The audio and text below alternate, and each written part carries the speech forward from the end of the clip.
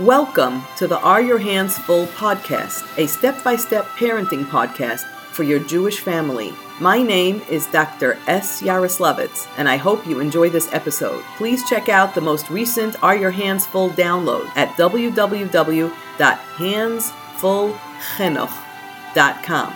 That's HANDSFULLCHINUCH.com.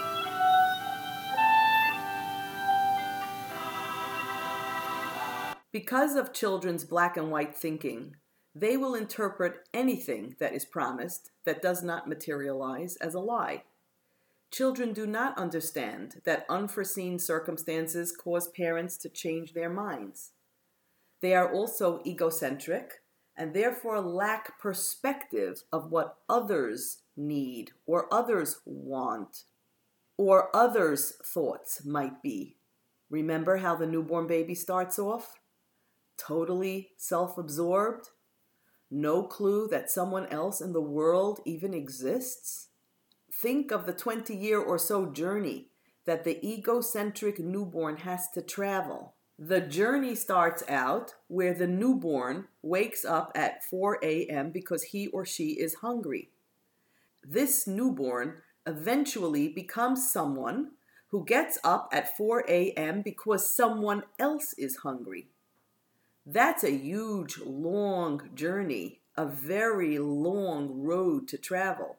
And as the child grows, the egocentricity, the absorption with self, doesn't shed so quickly. It also doesn't shed so linearly. That means that the egocentricity, the belief that I am the center of the universe, goes up and down and up and down. So there are plenty of times where children just don't get the idea that there is someone else out there who may have made a decision and that it's okay to measure events based on someone else instead of solely on myself. Therefore, parents must be very careful not to promise anything to a child unless they are certain that it will happen. Eventually, as children grow, the egocentricity sheds. Then you might be able to change plans as needed.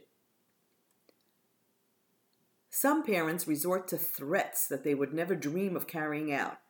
This greatly diminishes their credibility and plants deeper seeds of insecurity in their children. If you don't get in the car right now, I'm leaving you in this parking lot.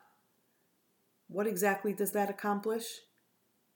Here's another absolutely true story. Once, while I was waiting online in an airport to check in for a flight, I saw a family consisting of parents and grandparents and 8 children who were, quite obviously, traveling abroad for a family chasana. Luggage and gowns and garment bags and other assorted paraphernalia were piled high around them, and the father was checking the family in. It was obvious that it had taken a tremendous amount of effort to prepare for this trip. Amidst the commotion, the father, who was sorting through the many tickets and passports in his hand, noticed that 2 of his children were arguing and pushing each other.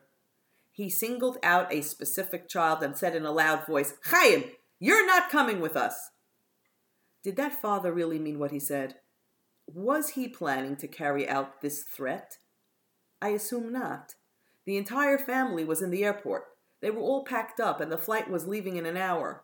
Would they stop everything and make arrangements for Chaim to go back home? Highly unlikely. The parent and the child both knew that this statement was not true. Thus, the child's trust in his father's words was diminished, which in turn caused him to feel insecure.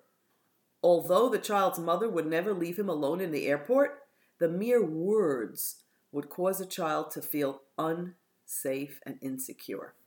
Thanks for listening to my podcast. My name is Dr. S. Yaroslavitz, and I am the director of Hands Full, which is committed to the provision of community education in the area of behavior management and cognitive development of children. I look forward to hearing from you with any questions that you have, and remember, no matter how impossible things may seem, the earth will continue rotating on its axis.